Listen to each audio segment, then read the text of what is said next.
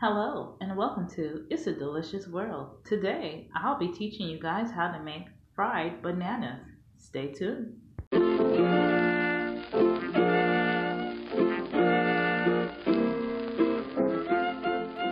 Let's get started with our ingredients.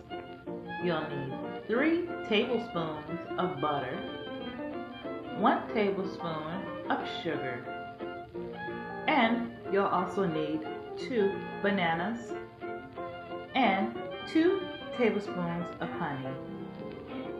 Go ahead and grab your pan and put it on a medium heat and add your butter. After your butter melts, go ahead and add your sugar. After your sugar has dissolved in the butter, go ahead and unpeel your banana and cut it up and place the banana in your pan. Once you have placed your banana in your pan, go ahead and sprinkle your honey all over the top. Allow to brown and then turn over.